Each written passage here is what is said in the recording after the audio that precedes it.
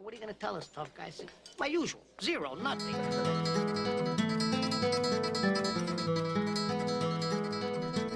We're going to give this round 2. It's the Pop Culture Podcast. I just spoke for a minute 30 and realised it wasn't even recording. And I'll tell you what, it was a bloody good introduction as well. I think it was one of the best. I got about 20 seconds in. I thought, I'm on fire today. And then my camera switched off. I thought, hang on a second. This is a really important tool for this podcast. In order to have this recorded, this camera needs to be on. And I tell you, it's an important podcast that's coming to you from the Popplestone studio this week. We've got a lot of news to cover. We've got a lot of information to get through. But first of all, I'm going to start you with a little track that my mum sent me.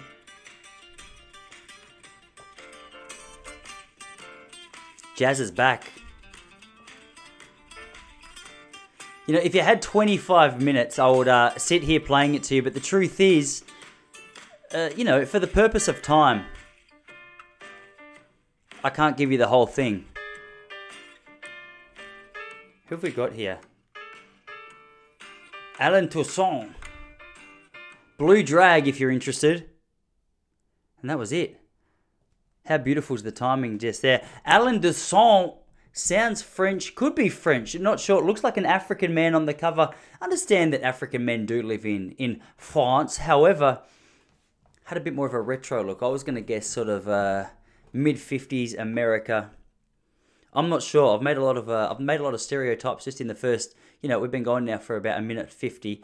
And there's a chance this could get removed from YouTube, which you can't be too careful of. I had to fight a strike this week. It would have been my second strike on YouTube for apparently not following the community guidelines, which you can't be too careful.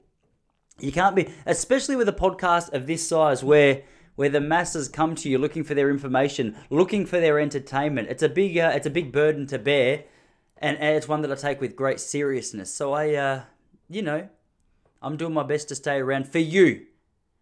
Because I get thousands of messages a week saying, Tice, I don't know how I would do it without you. And I say, look, I don't know what you're going through in a small Spanish city where the Wi-Fi connection's weak, but I'm glad I can be here for you. How has your week been? I hope you're doing well.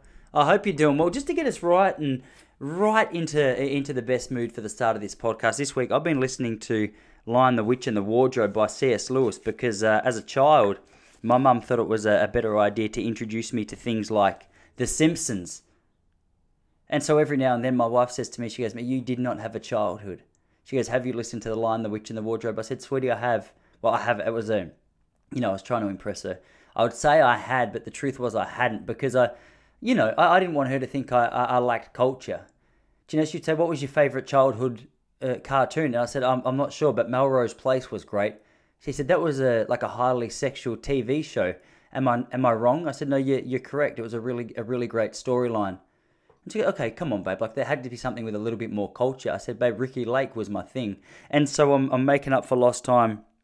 And I'm delving into the world of C.S. Lewis. And here's the problem. I finished it last night and I thought it was shit.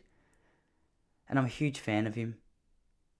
And I know it says more about me than it does about him. I think it was the narrator.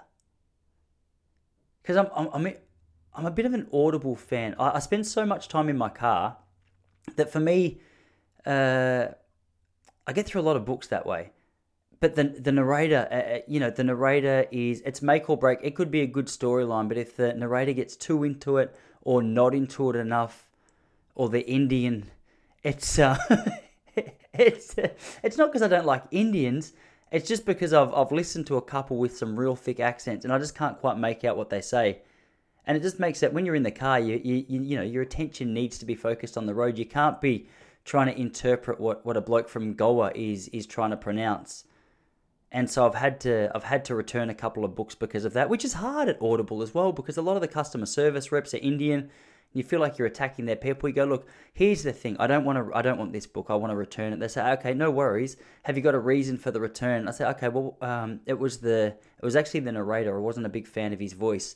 He goes, oh, and just for a little more clarification, where was the narrator from, do you think? I said, 100% India. There's probably a good chance it could have been a neighbour of yours. You know what I mean? Have you ever read a book for Audible? Because I'm so sorry if it was you that read it. And so And so you can't be too careful. I just finished one. I got, maybe it's me. There's a book that went for 27 hours, which is a long time. Wild Swan. It looked at like it was an autobiography of a lady growing up in China through like the 40s and 50s and up to the 70s, I think. And beautiful voice.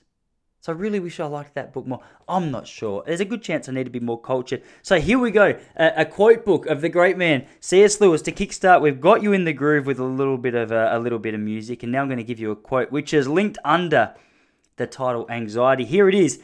The first thing when one is being worried as to whether one will have an operation or whether one is a literary failure is to assume absolutely mercilessly that the worst is true, and to ask, what then? If it turns out in the end that the worst is not true, so much the better. But for the meantime, the question must be resolutely put out of mind. Otherwise, your thoughts merely go round and round in a wearisome circle. Now hopeful, now despondent, then hopeful again. That way madness lies. Having settled down that the worst is true, one can proceed and consider the situation. Bang! So C.S. Lewis coming at you with a gold mine at the start of the Pop Culture Podcast in this third week of February 2022. Don't say we don't bring the goods here, because I've just bought 2 goods and we're off to a flying start. My week has been a good week. I had friends over the last couple of days. One of my friends, great bloke, his name's Joash, really, really like him. To be honest, I think we've been exposed to each other more because our wives are very good friends. But during the exposure to each other of our wives being very good friends, I've realised I've got a man crush on the guy. I like him coming here. He's a conspiracy guy for sure. There's nothing that ever happened that he believed is the way. You say, hey, did the moon landing happen? He says, nope. That's what he says. I'm not saying that's what I believe. I'm just saying that's what he says. And then you start delving into a couple of other... you insert the conspiracy that you are, slightly interested in. Twin Towers. We're talking moonwalk. We're talking chemtrails. We're talking flat earth. I'm triggering the stroke machine on YouTube right now. But YouTube, if you're listening, I'm simply referring to a friend of mine. This is by no means my own personal opinion, because I would never hold such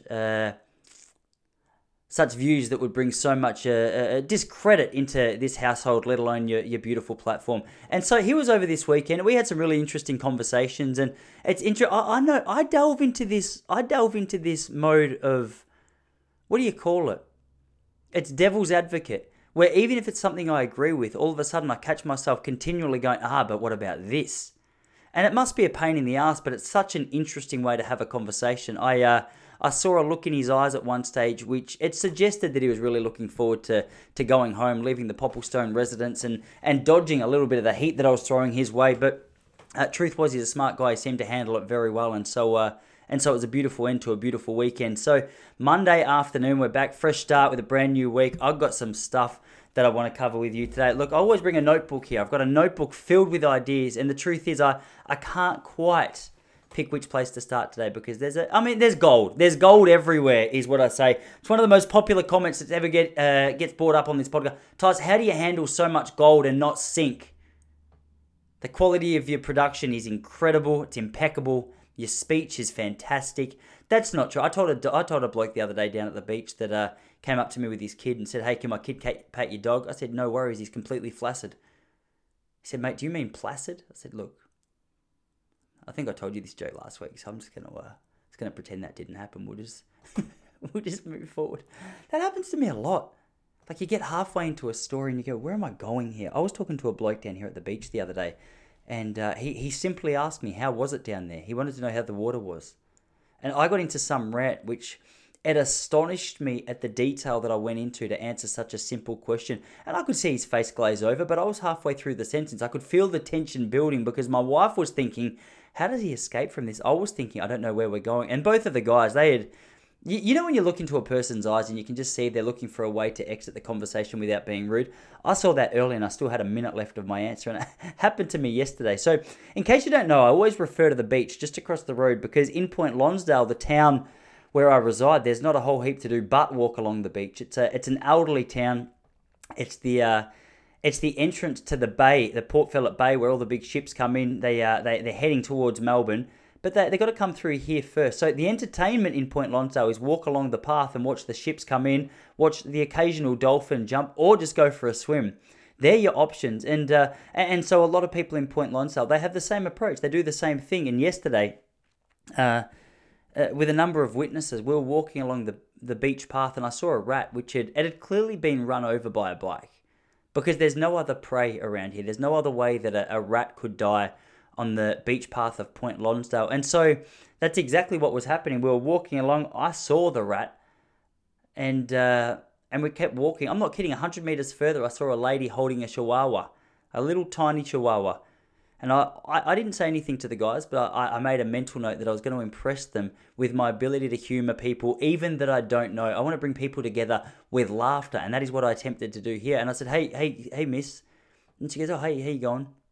I said, just be careful. One of those just got run over 100 metres back there. And she said, a chihuahua? I said, yeah. And she goes, oh, my God. Wow. I was like, no, don't. Let's not get too deep into it. Because then, it's going to subtract from the joke. I just want you to get 100 meters ahead, see the dead rat, and see that I was joking about the fact that your dog looked like a rat. But this lady got worried, and as a result of her worried, the company that I was with, Flick, Joash, and Jessie, my wife, looked at me and said, Toss, stop. But I couldn't because I was too far into the joke. I had to really commit, and so I did. And it got worse and worse for everyone until the lady went quiet, turned around, and just walked away. And it was an incredibly embarrassing moment. Do you ever have those moments where you're so embarrassed, but you have to fake that you're not, just in order to almost hold your respect levels to a certain degree? Because if you delve into own self-pity, it gives the people around you more of a reason to delve into the depths of that situation. It gives people around you more of a reason to lay on you the embarrassment of yourself that you've just made. And I mean, I had too many moments through high school where I opened my mouth when I shouldn't have, and then delved into a pity party of embarrassment. And that just gave my friends all the more reason to throw dirt at me and say, hey, Tice, that was an embarrassing thing that you just did. You're a humiliation to yourself and to our friendship group. I said, hey, there's no need to be that, that direct with your feedback. Can't you say it in a more helpful way? They said, Tice, there's no other way to break it to you apart from to tell you that your stories are too long, your jokes are inappropriate, and you really have to offer a little bit of context. I said, hey, this is hard to hear as an aspiring stand-up comedian. They said, look, why don't you just end the career right now? I said, stop. This is too much for one man to take on right now. And so there's not much, I don't know what else I would do though. Like if you don't do comedy, comedy's I'm not a handyman. You have these people come around to your house and they fix up the wall. One of the most humbling things I got to experience in the house is my wife often, she'll just give someone a call. If there's a hole in the wall, she'll give someone a call because she'll know I just don't want to fix it. I've got no interest. I can if I'm desperate. I had a little hiccup moment a couple of weeks ago where my son's got a step-up ladder. It gives him the opportunity to stand up next to the bench, but it's always a bit rickety. It looks a bit loose, and I never feel super comfortable with him standing on it. And so he has so many close calls that my stress levels around him being on this seat, they're already magnified. They're already heightened. And the other day I was in my office. I heard a massive bang. Went out to the kitchen. There's a hole in the wall. He's on the ground, just whacked his head. And so I panicked. I picked up this thing, which I thought was $50 from Kmart, took it outside, and I threw it off the balcony because I thought, well, we don't need that anymore. If I have kids, and the balconies, I say balcony, I think it's a patio. It's 1.5 meters high. But I mean, it looked quite dramatic. As it left my hand, my wife's like, babe, that's $300. And it was another moment where you've done something that you know is wrong, but there's no way, you can't backtrack now. You can't backtrack because you've already committed to the act. And it was quite an extreme act, but I had the justification that if my son's hurt his head, then it's the least I can do to show him that I care. But all he sees is an angry, violent man. He sees a man in his 30s losing control of his temper and throwing something off a patio in order to deal with that problem. My wife said to me in the heat of the moment, "That's no way to deal with the problem." And I said, "Look, you're 100% right. What else can you say? What are you supposed to say?" So I had to eat humble pie, went outside and picked up 15 pieces. Beauty was, the thing that worked in my favor was, look, I'll share it with you guys. My wife was the original person who put that together. So naturally, it hadn't been put together well. I don't want to stereotype women as saying you're not handy. But I mean, traditionally speaking, we can agree that that's a man's job. You know, if your wife is putting things together in the house, like if your wife built your house, I mean, how long till the wind picks up, strong enough that it's going to blow over? I think they call that in 2022 a sexist comment. Clearly I'm joking. I'm not a handyman. Oh, well, it's not so clear that I'm joking because there's always some truth behind a joke. And in that joke that I just gave you, I would say there's more than some. In my perception, I would say that there's a whole heap of truth in that, and we're just not allowed to talk about it anymore. But I bought it back in about 23 places, it was in about 23 pieces. I put it back together, took it outside. It was rock solid. I said to Jesse, I said, hey, this pretty much means what you saw happen didn't happen because it's exactly as it was, if not better than before I threw it. And she said, that's not how it works. Like the fact that your patience levels got so low, your stress levels got so high that you thought the only way to deal with the situation around your son injuring himself is to break the thing which caused the injury. And I said, well, I don't see a fault in that particular equation. That it seems to add up.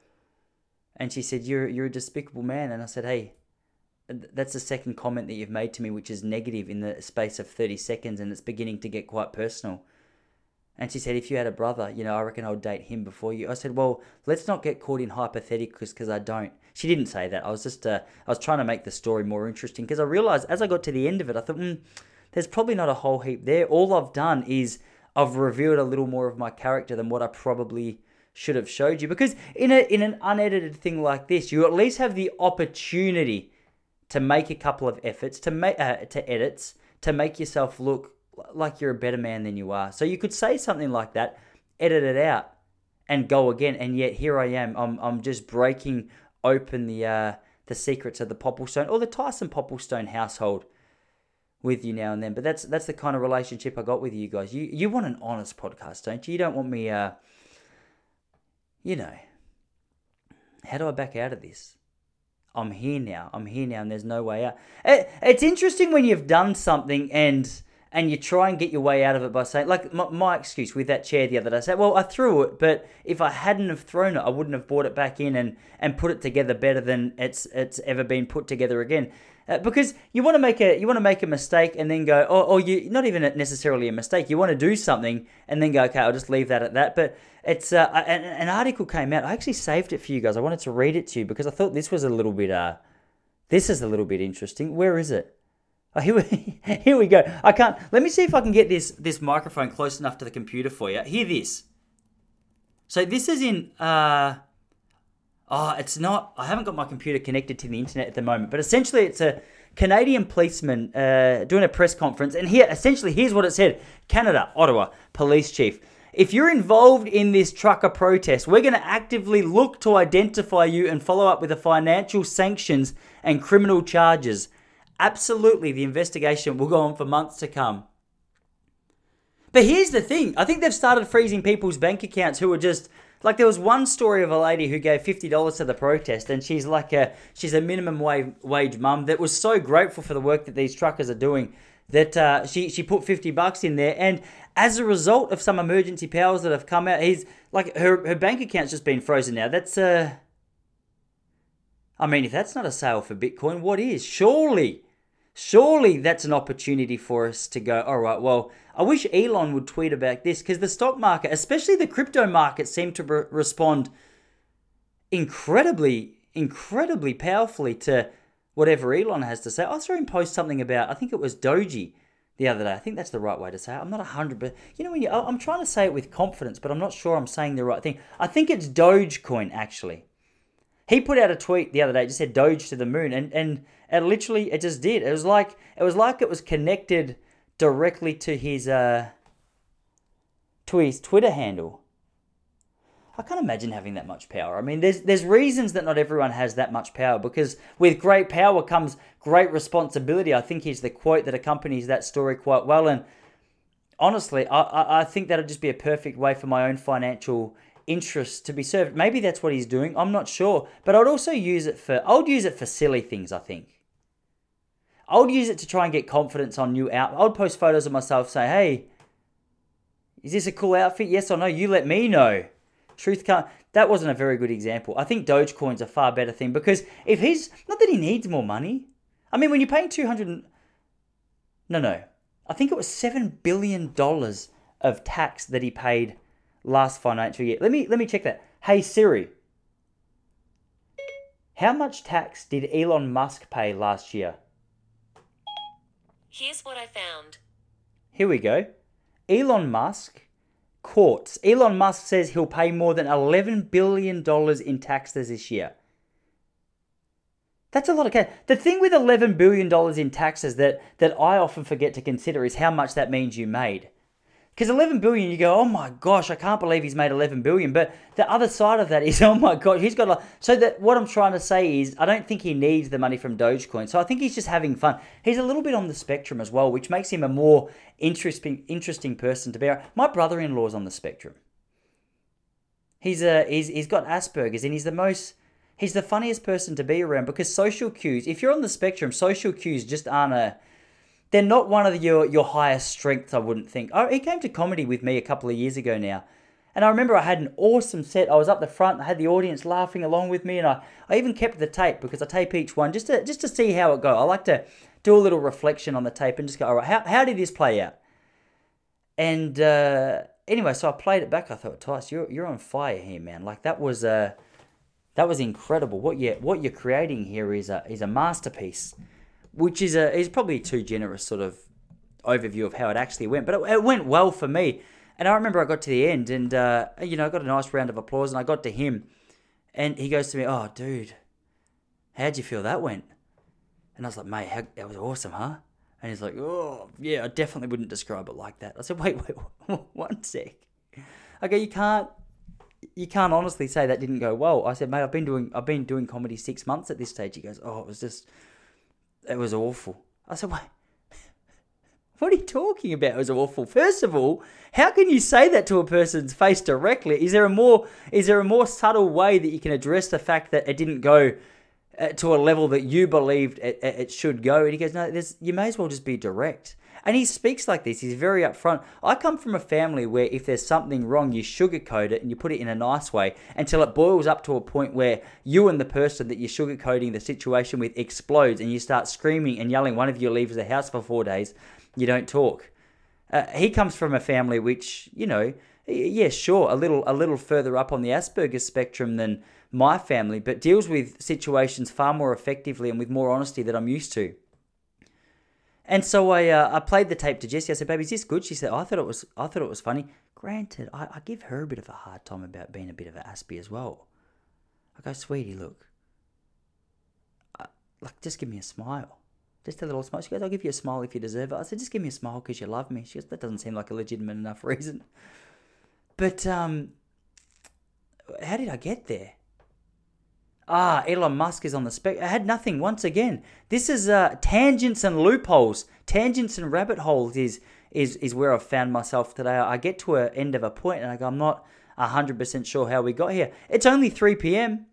It's not like it's late at night and my brain has an excuse for allowing this kind of behavior to happen. But do you know people like that? Have you got people in your family that they're a little too direct? My mum's side of the family, I won't get into specific details because I don't want to bring any negative press to the Popplestone family, but my mum's side of the family has 2 people that after my nan's funeral, there was an argument about who got the TV, which is, I'm from a place called Gippsland. I'm from a place called Traralgon, which isn't necessarily known as the classiest place in the world.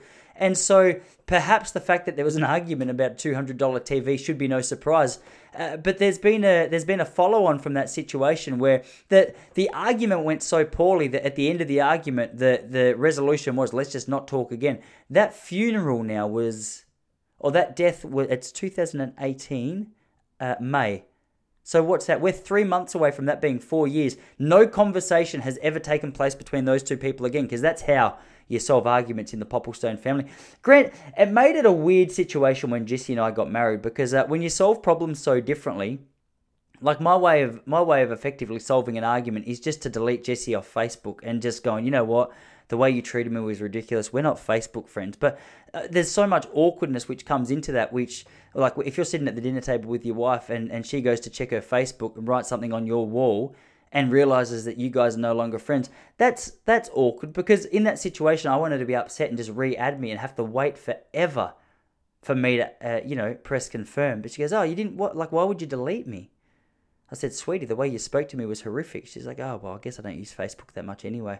I go, no, like, just re-add me. Watch what happens. She goes, no, honestly, she's like, I need to do a friend cull anyway. I go, yeah, but we're married. You can't be culling your husband. She goes, no, you deleted me. Technically, you've done me a favor and you don't like how I'm handling it. I said, okay, look, this is a little bit of humble pie, I'm going to be honest, but please just add me. She goes, I don't need you as a friend on there. I've already got you as a husband. I go, babe, please. So it's awkward when your deletion of a person on Facebook turns into you begging them to be your friend. I mean, you can't get in any more situations that's more humble than that. I did a thing a few years ago where, for whatever reason, I was going through a phase of minimalism in every area of my life. And one of those areas, I had about 2,500 people on my Facebook page, which I think's going out of business now, isn't it? Go to Google. Look, it's February 22nd, 2022, just for context if you're listening to this in the future. Go to Google, type in Facebook share price, and click on the max tab above it. Look what's happened to Facebook over the last couple of weeks. I'm not sure at this rate whether or not Facebook's going to be around in a few years' time anyway. So I just wanted to chuck that out there as a little bit of information on the stock market for you. However, there's also a chance that 10 years down the track, this is just going to be like a blip in the whole system, and all of a sudden the stock price of a Facebook share is $10,000, and I'm made to look like a fool for even bringing it to your attention. But at this point in time, again, I saw this morning, overnight it dropped, or Friday in America, it dropped I think it was another 1.7%.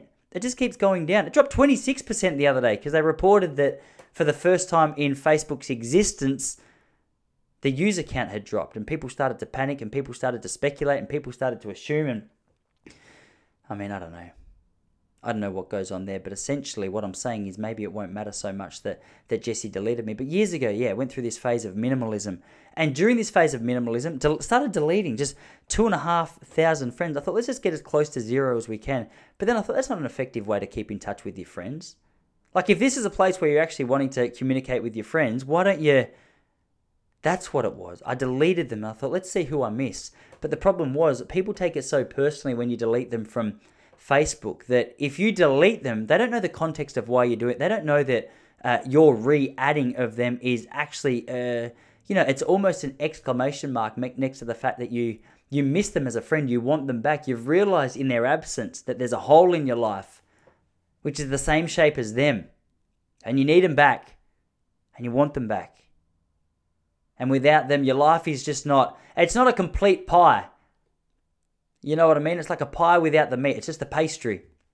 And so you add them, trying to get that pastry back into your life, that low-fat, yet delicious pastry. And then you go to check to see if they've been requested and you've been accepted. And they've clearly clicked deny based on the fact that the add friend option still exists. I had a few people like this. It was 2017. And I remember going through it and trying to re-add a whole heap of people that I deleted because I was going through minimalism. And they didn't know that. They just thought that I got sick of them, then missed them. And then the problem is when you re-request them, the power is in their hands. You got to go at it with more confidence than that. You need to go at it with more confidence than what I did. Because if you're deleting a friend, you've got to be sold that you no longer need that person in your life. A Facebook cull is an execution of a friend for life, I'm pretty sure. Unless that person's incredibly forgiving or has a really short memory. Or just has a reasonable amount of, common sense and understands that, the story that you're telling them makes sense about why it is that you got rid of them. But for whatever reason, hey, you unfriend me and I see that I don't pay a lot of attention. I don't log on to it anymore. So I'm probably not the best person to talk to about Facebook re-ads. But it's a sensitive topic.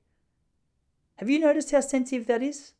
Everyone seems to have a story about a Facebook loss. I still take it personally. I logged onto Instagram the other day and went to message a friend that I hadn't spoken to for a little while. And I thought, hey, well, I wonder if we're okay. And so the way that you measure the health of a friendship at the moment is finding out whether that person still follows you on Instagram, I think, or you don't pay attention to it because you're not so conceited and vain and self-conscious that you need to make sure that person still follows you as a sign or as a token of your friendship. And yet here I was looking at that person and noticed pretty quickly I'd been deleted. I've been chucking out some controversial stuff though. It's not that controversial in the sense that not a lot of people agree with it. It's controversial in the sense that it's probably a little bit too personal towards some people in the political world these days. But it's hard not to. Too many of my mates lost their job. And as a result, I start firing up for them. I've got a mate. How's this one for you? So I've been celebrating the fact that COVID in Victoria, where I live in Australia, is making some really good progress. Now, I spoke to a mate the other day. His dad had brain cancer 18 months ago. Went and got surgery. No sign of cancer. Celebrations. Really happy. Anyway, over about 2 weekends ago, my mate went down to spend time with his family. And when he was there, realised his dad was out of whack. His dad was acting strange. Didn't seem like his dad. He was back to bed every half an hour for 3 hours. And it was just he said it was a strange experience. And as a part of that strange experience, he said to his mum, this is not right. We've got to get Dad back to hospital. You might have got used to this kind of lifestyle. But Dad's, he's out of whack. And so he went to, his mum took him to the hospital. The guy had another brain scan. In terms of health, he's not looking great. He was in hospital for 5 nights. But how's this? So he's in hospital awaiting a brain scan, which just quietly took 3 days for him to get, which is not ideal when you've been diagnosed with brain cancer in the past. Like, ideally, you'd like to get that on top of that one pretty quickly, I think. And he wasn't allowed visitors while he's there because COVID. So he's in hospital 5 days all alone. Brain cancer, potentially the problem. And no visitors. I'm not sure. But today the international borders open and we're told that the MCG, or the football here in Australia, is allowed to have maximum crowd participation during round 1, which is a couple of months away, which I don't know. I don't know how the science doesn't quite add up, does it? But we've been saying this for 18 months. And I'm not a scientist, but it seems you don't need to be anymore. As long as you've got a passionate opinion, which I do. Did I just say opinion? I don't even know what an opinion is. I've got to get my brain checked. I'm telling you, there's been a couple of slip-ups today. It's been a slippery, slidey, windy podcast. And hopefully all going well. I mean, we've just got the first half done. Watch this second half just explode in a better way. In a more positive way. You're going to finish this podcast and be like, man, that was enlightening. That was an enlightening chat. But I don't know. What do you make of that? I guess everything pales at the moment in comparison to what's going on in Canada. I'm disappointed to see the truckers are going home. I'm disappointed to see that a couple of them have been shut up. I feel like what's happening in Canada at the moment is a little bit like what happened in Australia about 8 months ago. There's a real swing for some extra power, and as a result of that extra power coming into place, you're starting to see some real videos on Instagram where you go, oh, this doesn't look great. That's surely not how things are supposed to do. That's not how it's supposed to be. Anyway, I'm not sure. Let's get to a lighter note. Let's talk about something that I personally haven't been enjoying this year. However, in the past, I'm going to be honest, there's been a couple of episodes which I've stumbled into temporarily and hadn't made my way out till the end of the season 9 months later, and 9 weeks later, I should say. And that is Married at First Sight. Married at First Sight is a despicable show, just like all reality TV shows, despite Date Island or Love Island. Love Island's a fantastic concept and I think should be celebrated by men and women all over the country. However, Married at First Sight is, I'm not sure, it's questionable. It's the only show in the Western world where you can celebrate an arranged marriage. Have you got Married at First Sight wherever you are? So essentially what it is, that you get 10 participants or 20 participants, 10 couples.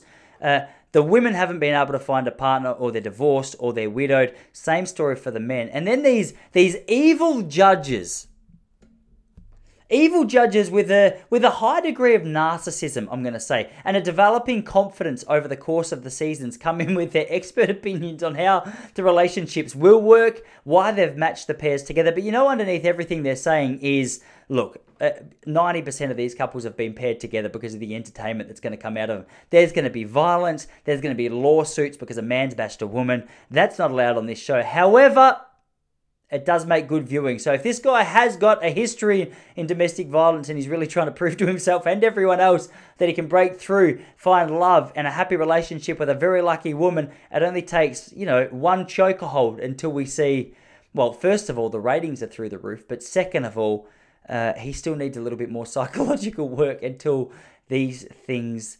the thing is with domestic violence is it's frowned upon, it's disgusting. I'm not endorsing it by any means, obviously. However, if it brings 1 million viewers to your TV show, I mean, there's some areas where things are accepted more so than they are in mainstream society. And Married at First Sight, I think it's the only thing that we've stolen off an Islamic culture and really celebrated, which is it's a controversial thing here to say, but a lot of white guys aren't allowed to talk about any other culture but their own, because apparently we are, we never have a problem. We never have any health issues. We never have any depression. All white men obviously come from exactly the same background, so they shouldn't be able to comment on anything that's going on around the world. And this is one of those situations. And so here we are, me commenting on it anyway. But I can't help but think, can you imagine? So, in which other context is an arranged marriage still celebrated apart from Australia on Married at First Sight? I don't know, because I spoke to some friends the other day. I just said, hey, do you agree with arranged marriages in Iran? And they go, oh no, it's horrible. That's a despicable thing. You can't be celebrating an arranged marriage, not in 2022. People deserve the right to choose. People deserve the freedom to be able to say, hey, this is for me or it's not for me. People deserve the right to be able to choose who it is they spend the rest of their life with. And you go, yeah, that makes sense, I guess. And then you go, hey, do you watch Married at First Sight? And they go, of course. What a beautiful show. In fairness, no one's ever said that it's a beautiful show. It's a disgusting show. And the truth is, I've never heard someone speak about Married at First Sight with a high degree of sincerity. It's a gossip magazine in real time. That's what it is. If you watch Married at First Sight, you've got to understand it's a gossip magazine in real time. Perhaps that's part of the allure. A few years ago, I watched it, got caught up in it, loved it. Even me these days, I went up there the other day and I thought, okay, I can't quite do it. It's a little bit too forward. You've got the intimacy week where, look, I'm going to be honest. I know a lot of details about the show based on the fact that the TV's upstairs, but I can still hear it from time to time. All right, I'm not a Married at First Sight addict. I'll tell you if I was. I'd open up to you. I'd confess. However, after years of experience and years of commitment to the show, I do understand on a weekly basis what's going on. Last week was intimacy week. And that's where, after these people have known each other 4 days, they sit down with a group of judges, and one of the judges, who's a sex judge or something, she's got very big calves. I feel like she should stop sitting cross-legged on the couch, because she's got a beautiful face, but the cross-legged thing just doesn't do any favors. But we're not here to body shame or fat shame. We're here to celebrate. We're here to celebrate relationships and everything that it is, apart from the arranged part of it. She'll come out and she'll go, now tell me, how is the intimacy part of the relationship? And they go, what do you mean? She go, oh, are you having sex? Are you getting it on? Are you getting some action? Did she walk around with her G-string arm backwards for you? I'm not sure. I think she's South American. I'm not sure. It sounds like she's got a little bit of a Spanish twang in her accent. I know I probably haven't done justice to the fact that she's Spanish. And then the people go, yeah, look, we had sex last week, but I was on my period. And everyone else in the room goes, wait. And you ventured into that with a smile on your face? He goes, well, it wasn't necessarily a smile on my face, but it was an experience. It was an experience. And then other couples come out and go, oh, how's your sex life going? And they go, it's not. And then you say, why? And the guy goes, because I'm not attracted to her. And then they say, why? And he goes, because she's Asian. And you go, wait, what? You can't say that. And that was a conversation that took place on Married at First Sight. One of the questions that they had to answer, a girl goes, hey, do you find me attractive? And he said, no. And she said, why not? And he goes, because you're Asian. And I thought, whoa. I'm going to be honest with you, as a Popplestone, I've got a high degree of appreciation for the Asian look. If I was a single man, which I'm not, nor do I plan to be, I wouldn't rule out chasing a pretty little Asian lady. I've got an appreciation for that look. Do you know what I mean? I got a little appreciation for it. But this guy, he wasn't a fan. he wasn't a fan. So I'm not 100% sure about a show like that. It's hard to know where it fits in the acceptability character, especially in woke culture where we're celebrating, we're celebrating all the freedoms that women now have. And now we've gone full 360. I feel like we're watching a live episode of the Old Testament in the Bible where Moses is conducting a wedding and he's saying, hey, look, I know you don't know this person, you don't know his history, you don't know his background, you don't know how many times he's been to jail, but it should be okay. And if it's not, work through it, because that's what marriage is. See, maybe that's the difference. They do everything the same as an arranged marriage, apart from they have the freedom to leave. Maybe that's the exception to the rule. I think in Iran, it's like, okay, once it's been arranged, we're not really big on the paperwork. We're not huge on the admin side of things. Don't make us come back here to straighten things out again, because truth is, we didn't want to be here the first time. I think from a practical level, an arranged marriage is a good thing based on the fact, I know a number of people who have been married 3 times now. And if you think about 3 weddings, I think the average wedding cost today is, I think it's about $60,000 or $70,000. Let's say 60, just to err on the side of caution. Say you've gone in a little undervalue. Say you've just gone in, you've spent 40. 3 weddings, it's 120 grand. That's a real decent house deposit. So I don't know. I think from a financial perspective, you can understand why it is that they're not huge fans of the multiple weddings. I'm not sure. Maybe the Iranians are onto something. Here, we lack a little bit of commitment, I think. I think here we lack a little bit of commitment. You know, you're going through a bit of a rough patch in your marriage. If me and my wife divorced every time we went through a rough patch, we would have been divorced 127 times this year. And it's only February the 22nd, I think.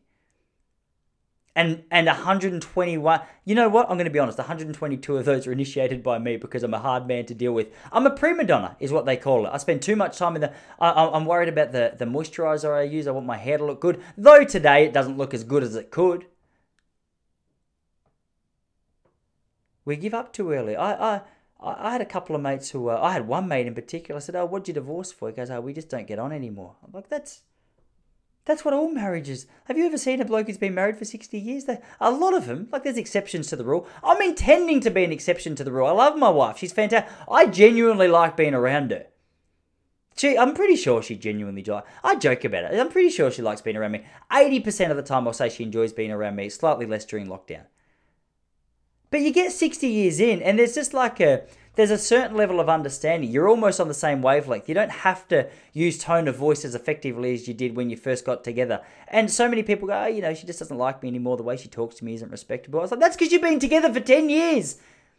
That's all part of the pack. That's how it's supposed to be. She's not supposed to like you as much, I don't think.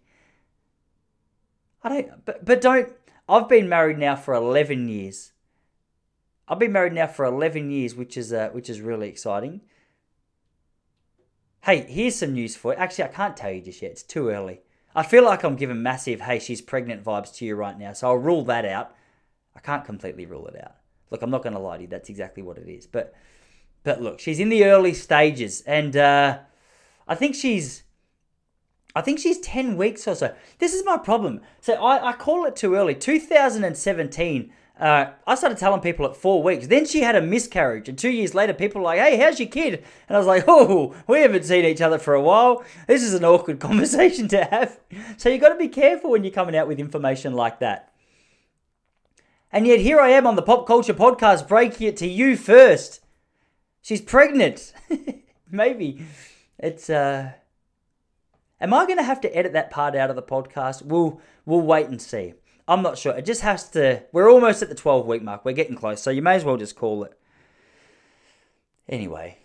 At least marriages... marriages go through their phases, but at least marriages that even go through their phases aren't as bad as the phases that some people go through. Have you heard about that bestiality? Have you heard about how people have attraction for not just other people, but for animals? I've heard about that, and I've heard about it more than I would like to hear about it. I got caught up talking to a comedian in Melbourne the other day, and he was telling me a lot of information. I wanted him to stop, but I kept asking questions. It was a really strange predicament to find myself in. I would say, why are you telling me this? And he goes, because you keep asking leading questions. I go, like what? He said, well, can you explain? He goes, you just asked me to explain it to you in great detail. I said, well, that's one example that you have. And, I never understand that. Sure, that's a mental thing. I'm not 100% sure Like maybe that's the next series, Married at First Bite. Like you match your partner with a dog of the opposite. No, we should never normalize that kind of stuff. Though we have seen things in our culture which were once considered not normal become normal. Like it was only a little while ago that like a gay relationship was seen as, inappropriate and unacceptable. So who knows where we'll be in the next 10 years. But to make that comparison is a despicable thing, because two humans and a human and an animal are very, very different things. But here's the thing. I stopped watching porn back in 2008, but I had rules on the porn that I watched. Like at least I had a little bit of class about the porn that I watched. 2008 was the year that my wife and I got together, so I thought, I'm going to have to get on top of this habit. This isn't good. Because it was a little habit. It was just like one of those things where if you had a spare 20 minutes, you go, I have a little sneak peek. You know what I mean? If you're just home alone, you have a little sneak peek. If you're on the back seat of the bus by yourself, you go, I'll just have a little, we got time here. I've got a spare pair of socks. No, that never happened. Not on the school bus. It was like a local bus that I went. No, that's what a ridiculous thing. But I had limits on what was acceptable. The rule was it had to be two people or two animals. You could never start mixing the two. That's a despicable thing to say, isn't it? That's a joke that's the first time I said it out loud, and it felt so funny. I feel like that's got so much potential. I did this joke at comedy the other night, which you guys got to tell me if you think this is funny. I'm really proud of this one. I said, hey, so my wife's been struggling over the last couple of years with leaky gut. So in case you don't know, leaky gut is where the lining of your stomach wears so thin that some of the things that go into your stomach actually gets leaked out into your bloodstream. I said it was a real problem for Jessie because obviously she had it to such a degree that we were starting to worry that her fertility, her ability to bear children or raise children was in doubt. But just 10 weeks ago we found out she was pregnant. So it turns out that the night that our little kid was conceived, we didn't even have sex. She just gave me a blowjob. So it turns out the leaky gut, it's not completely healed. And I was happy with it. I don't feel like I delivered to you in the way that I could have. I feel like just that I get lazy when I'm not on stage. But be honest, is that funny? Look, I'm looking you in the eyes right now. Tell me, is that a funny joke? Sure, it's despicable. I get that. But every now and then you got to toe the line. You got to see what the audience is okay with and what they're disgusted by. And I'm going to be honest, that one got a big laugh, but it also got quite a few groans. And both are acceptable responses to me. I don't always need laughs on stage. If I get a groan, which is the appropriate reaction to whatever it is that I've just said, I'm happy with that. I'll take it. A whole stand-up set full of groans is not what I'm after. It sounds like me in the first couple of years that I started having sex. There was just groans. There's just disappointment everywhere. But if there's a couple of groans just thrown in there at the right time, only in comedy. You don't want to hear groans when you're having sex, I don't think. Unless it's with a bear.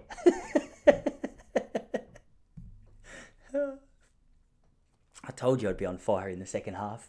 Here we are. It just took a little while to find my feet today. I had to try and I don't know. I had to try and wiggle my way through it.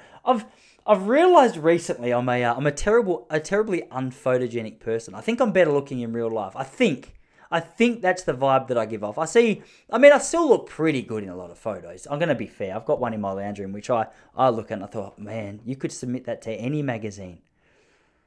And they might not accept it, but you could submit it to them.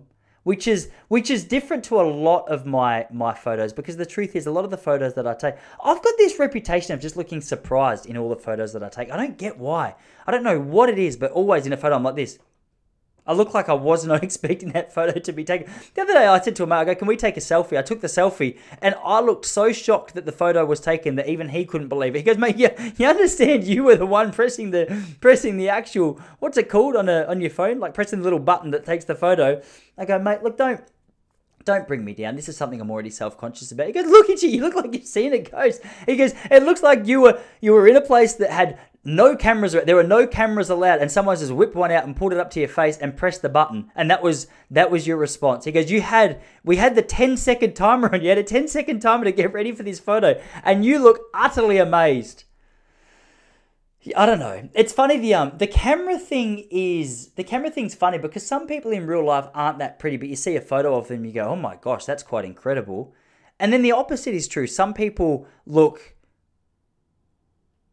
great in real life. Look at me trying to put myself in the category of people that actually looks great in real life, but on camera doesn't quite do it justice. I'm saying this for those of you who listen from overseas or interstate and you haven't seen me face to face. I want you to know that the visual side of this podcast that you might be watching right now, it's not an accurate look. I'm far better in real life. I'm not sure if the same thing's true for video, to be fair. So maybe this is just what I'm working with. Jessie made a good point to me the other day. She goes, "Babe, I would much rather be photogenic than good looking in real life." And I said, "Well, unfortunately, you're not." And she said, "Hey, what a horrible thing to say to your wife." And I said, "I'm just being honest." She goes, "Sometimes you've got to shut up." And I said, "Let's just make that 123 things that we've been on the rocks about this year." And she goes, "Done." We get over it quickly though. But she said to me, she goes, "Yeah, because the thing is," she goes, if you're hot in a photo, then you're hot in that photo for all time. So you can get to 80 years old and you go, "Look, I know I look like this now, but when I was 25 years old, look at what I look like." And the 25-year-old guy that you're showing it to in that time can go, "Wow, that's quite nice." Whereas if you're just good looking in real life and you get to 81 years old and you've got no photos, people look at the photo and you go, "Oh, so you were always an ugly person." You go, "No, I wasn't. I wasn't always an ugly person. I was incredibly handsome. I was incredibly fantastic looking." And they say, "But I guess you got no evidence." And I say, "Well, I don't." And they say, "Well, isn't evidence the most important thing in trying to prove your point?" I say, "Well, in a lot of cases, in a lot of scenarios, in a lot of cases, that's true. In this one, I think you just need to take my word for it." And they say, "Well, I'm going to call you a liar." Anyway. It doesn't matter. I mean, if you're an average, like I'm not great at taking photos, but I'm good at running. So there's things that people are good at where I'm very mediocre at taking photos. Do you know what I mean? So if I just go and stand with a group of people who are they might be dwarfs, they might be fat, they might be incredibly ugly. In that photo, I'll at least look like middle of the range in the looks department. I'll at least look like I fit in. Whereas, if I stand next to another 6-foot bloke, he's going to look better than me. No, regardless, he might have no front teeth and somehow make himself look better at me. But that's the thing. You got to figure out where your lane is. You got to figure out what you're good at. And this is why it's an exciting time for males all around the world at the moment. Because have you noticed how many men are dominating women's sport? And here's the thing: you can dominate women's sport as a man who identifies as a woman now, if you're just a mediocre male athlete. Do you know, I ran 3:49 for 1,500 meters in 2021. 2011. 2011 I ran 3:49. That's a world record for females. So here's the thing. Right now, I'm not at my fittest, but the best female athletes in the world are running like 3:54. Give me 12 months. I reckon 18 months, call it. I reckon if you gave me 18 months, I could run 3:54. That would make me competitive for an Olympic gold medal in a women's event. And we're seeing this now. So guys, I want to give you some hope. Fellas, are you struggling in your area? Are you an athlete who's not being able to match it with the best times in the world? Are you a swimmer who can't swim amongst the best men in the world? Are you a UFC fighter who would like to win some more fights? Here is a wonderful solution. Identify as a woman. You are going to be a standout. You're going to cop some negative press. You're going to get some disappointment. You're going to have some people like me looking at you going, I'm not 100% sure if this is acceptable. But it doesn't matter, because you know why? Winning is everything. That's why as a 5-year-old kid, if my foot went over the long jump mat when I was at Traralgon Little Athletics Centre and my mum was standing at the side, if my foot went over and I was disqualified, I said to my mum, "Hey mum, I quit." Because I had a long-term vision for competing in women's sports. As a 5-year-old, I realised that if I just quit the event that I was in, there was an opportunity for growth. Not literally speaking, because in a lot of cases, growth is the last thing that happens. In fact, there's a reduction. I'm speaking about penis size right now.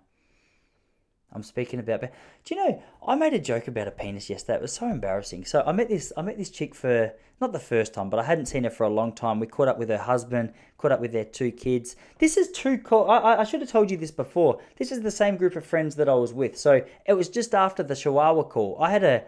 So I was sitting with Joash and we saw this girl, Zoe her name is, lovely girl. And we were sitting down having a nice adult conversation, speaking about very respectable things, children, lunch, family. And Joash said, "Hey, Tice, are you going to have a swim after lunch?" I said, "Yeah, I will." And he goes, I can't wait to see your nipples. Now, for context, my nipples are, like, especially when I get cold, the actual dot part of the nipples are quite puffy. So I'm not 100% sure what's going on there. I think I get it from my Poppy Bill. I saw him on a cold morning with his shirt off years ago and was mind blown, like a man from the Mentos ad. It was both intimidating, scary, and a little bit, there's some things in your granddad you don't want to see. And he goes, and then he went on to explain to this girl, Zoe, he goes, yeah, because Tice has incredibly big nipples. And I thought, I can't leave it there. I said, yeah, but Zoe, don't worry, I also have an incredibly large penis. And she said, look, she gave a polite laugh, but I could tell she didn't like it. She was a respectable woman. And you're not supposed to speak like that around women, especially women you just met. She doesn't know me from a bar of soap. And I'm telling her about my penis size over lunch. They were literally eating sausages at the time. So it couldn't have been more funny in my mind. But it's hard when you say something you think is funny and you look around the table and you realize no one else is laughing. That's called humble pie. But I also see that as training for bombing, which is I think it's an important thing to have.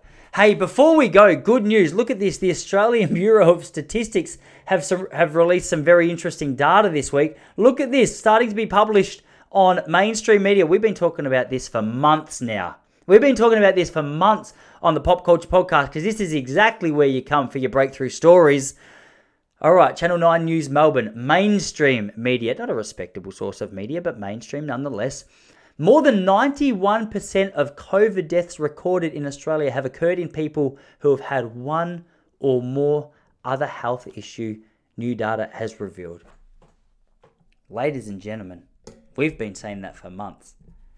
Now, if you are questioning where to get your news, I would like to remind you that it is February. In December, maybe earlier, we've been saying, look, the truth is, when it comes to COVID, there's a lot of factors that come into play. Is there not? Is there not a lot of factors that come into play when we're speaking around COVID? One of those factors is, do you only have one lung? Are you 112? Are you morbidly obese? Can you get through your front door without a crane having to remove your roof to take you out? If so, you should be okay. If so, you should be okay. Anyway, I'm not 100% sure what to say about that, but it's one, you just got to say, I told you so, really, but that's arrogant, so you can't say, I told you so, but here's the problem.